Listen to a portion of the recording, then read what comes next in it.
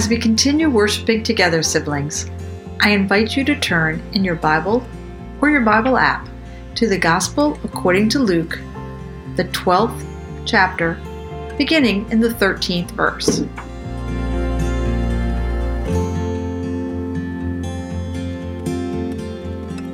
Let us receive together the Word of God. Someone in the crowd said to him, "Teacher, tell my brother to divide the family inheritance with me." But he said to him, "Friend, who set me to be a judge or arbitrator over you?" And then he said to them, "Take care, be on your guard against all kinds of greed, for one's life does not consist in the abundance of possessions." Then he told them a parable. The land of a rich man produced abundantly, and he thought to himself, "What should I do? For I have no place to store my crops." And then he said, "I will do this. I will pull down my barns and build larger ones, and then I will store all my grains and my goods. And I will say to my soul, 'Soul, you have ample goods laid out for many years. Relax, eat, drink, and be merry.' But God said to him, 'You fool, this very night your life is being demanded of you. And the things you have prepared, whose will they be?' So it is with those who store up treasures for themselves, but are not rich towards God." Receive what the Spirit is saying. Thanks be to God.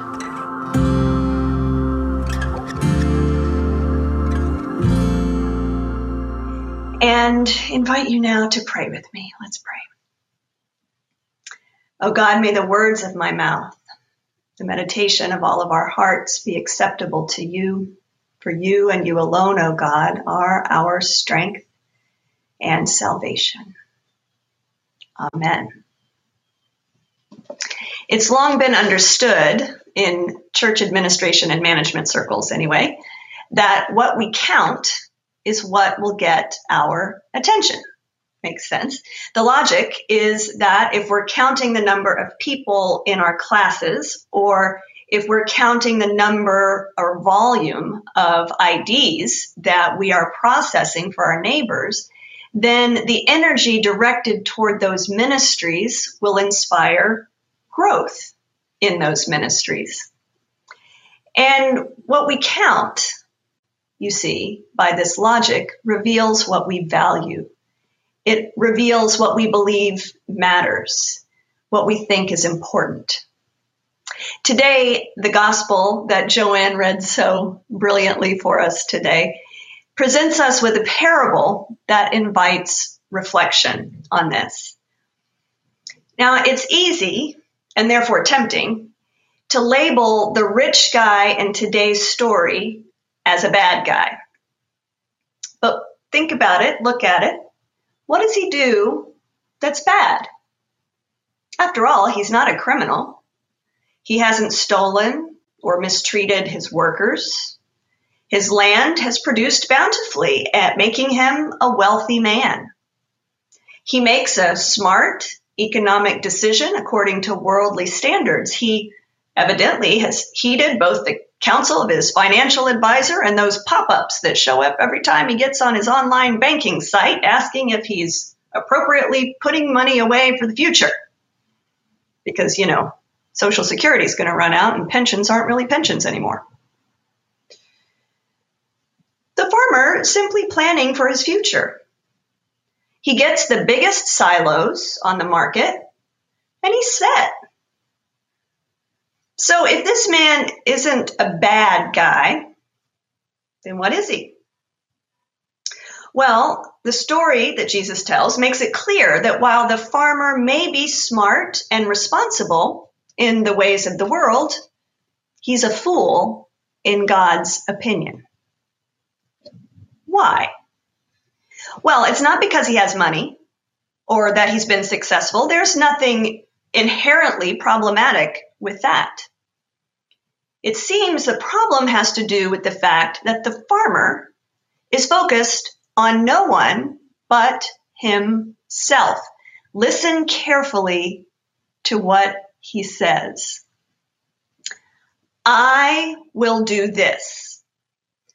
I will pull down my barns and build larger ones, and there I will store all my grain and my goods.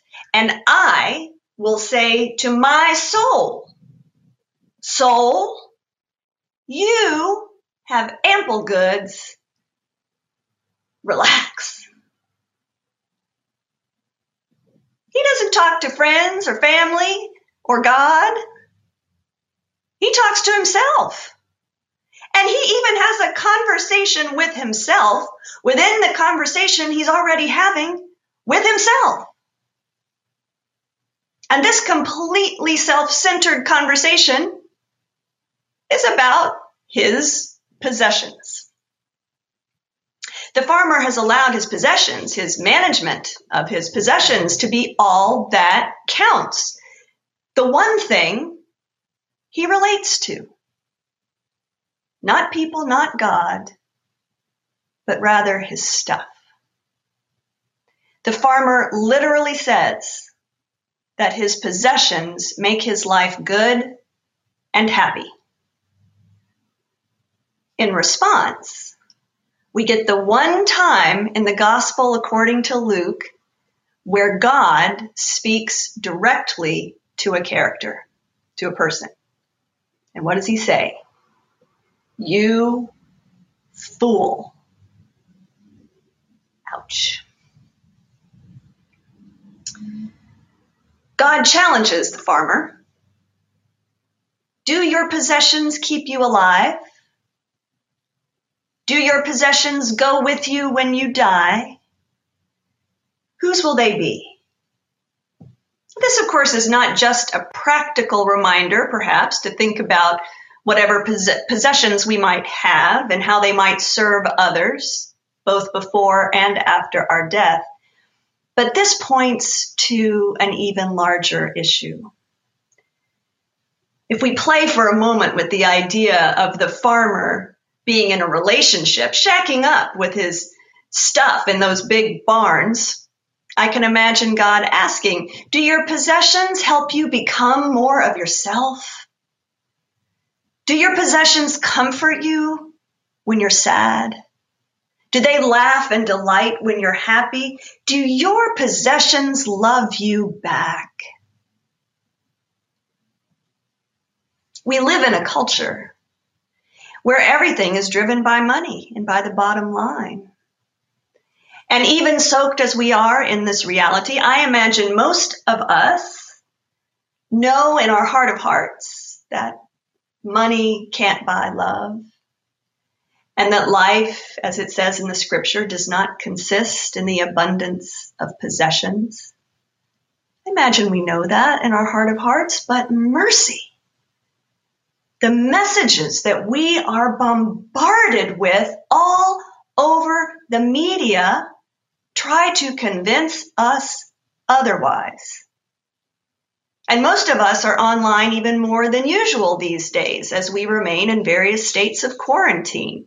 The technology, have you noticed this? The technology and the targeted marketing just keeps getting sharper. I mean, sometimes we get some stuff and we're like, now why are they sending me that? But sometimes there's some algorithm somewhere that has figured out exactly the thing that you will spend 10 minutes of your time watching a video about to show you the scientific proof about how this product will miraculously change your life for the better. How do they do that? I don't know. One commentator suggests that most advertisements use a kind of inadequacy marketing. Inadequacy marketing. Think about that. That is, they exaggerate and they play on built-in human insecurities and anxieties and present products as the remedy. So whatever it is that you're most insecure about, they'll show you just what you need. If you only have this or tried that, your life will be better. It'll be easier. It'll be prettier. It'll be stronger, longer, and on it goes. And insecurities and anxieties, of course, are not a new thing. As a matter of fact, in the verses immediately following today's passage, Jesus teaches about anxiety, saying, do not worry about your life, what you will eat, or about your body, what you will wear. For life is more than food, and the body more than clothing. Consider the ravens. They neither sow nor reap. They have neither storehouse nor barn, and yet God feeds them.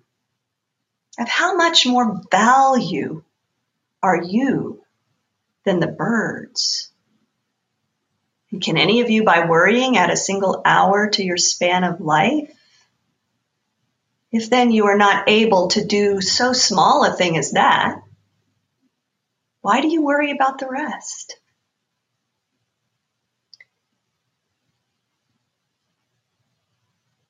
What started this whole line of teaching was someone demanding that Jesus tell his brother to divide the family inheritance with him. And it seems that Jesus recognizes in this demand both an anxiety about not having enough and, based on the story he tells, a misplaced focus on what matters most of all. I once read about a lawyer who was getting ready to retire and who, upon reflection on his career, noted that he had spent so much of his career in the midst of siblings fighting over family inheritance. And he said, really, they were fighting over their parents' love.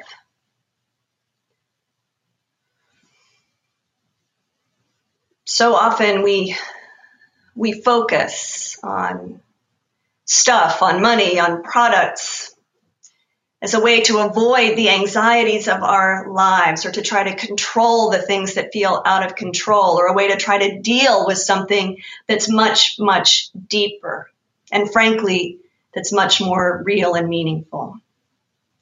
We all grapple with worries of having enough or being enough. We all have various insecurities about our bodies. We're anxious about our health. We all struggle with worries at various points about our relationships.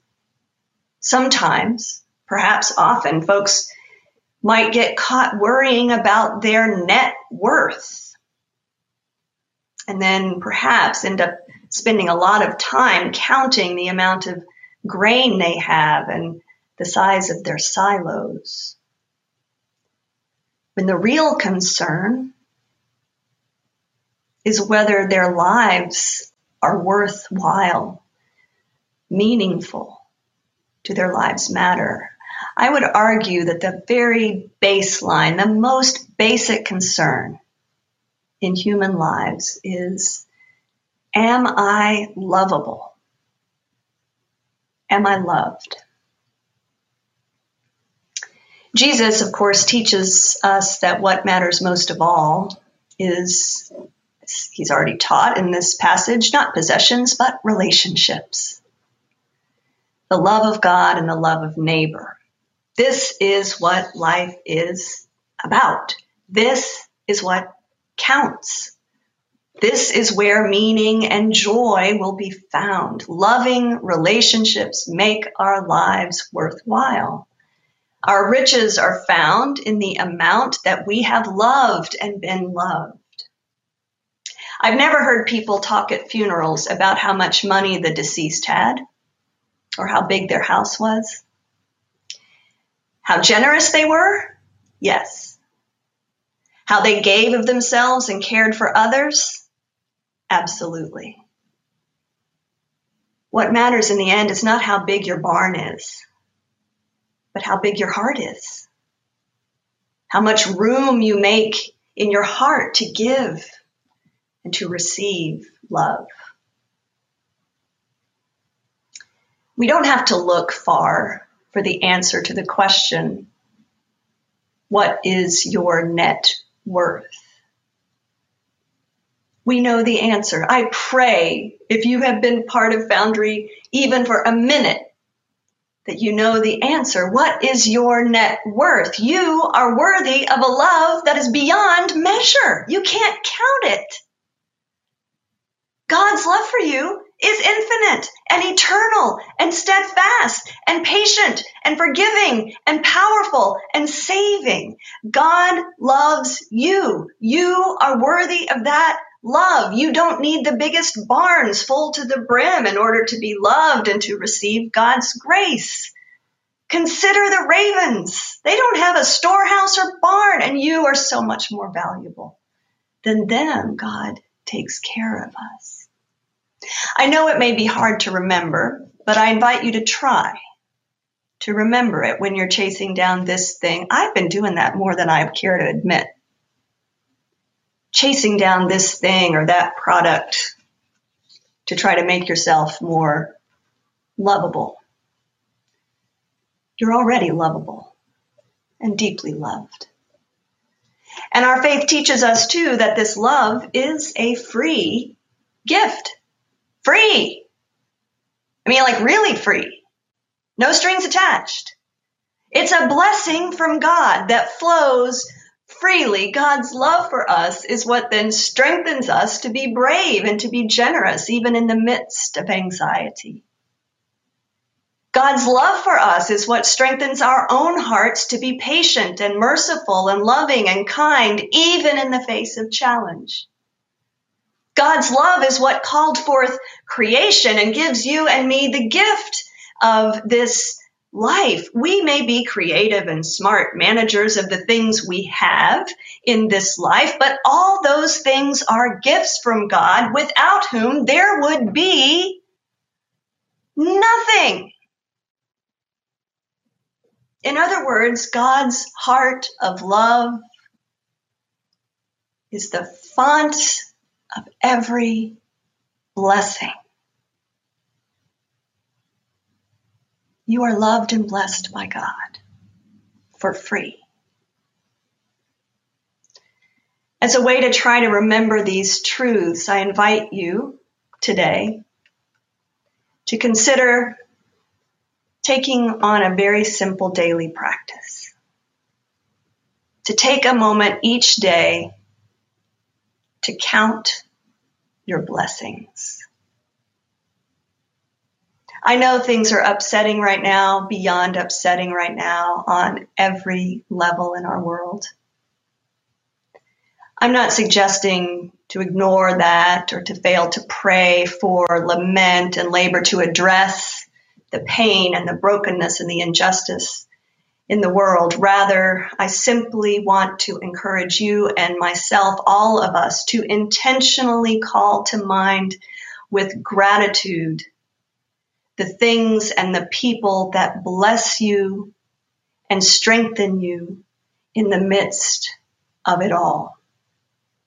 If we're only counting the distressing headlines and logging our anxieties or keeping tabs on what is going wrong in our lives, then our souls will suffer more. We will miss the life and the blessing that is always also there, present because of God's love. And remember that what you count, what you are following, what you give energy to, that grows.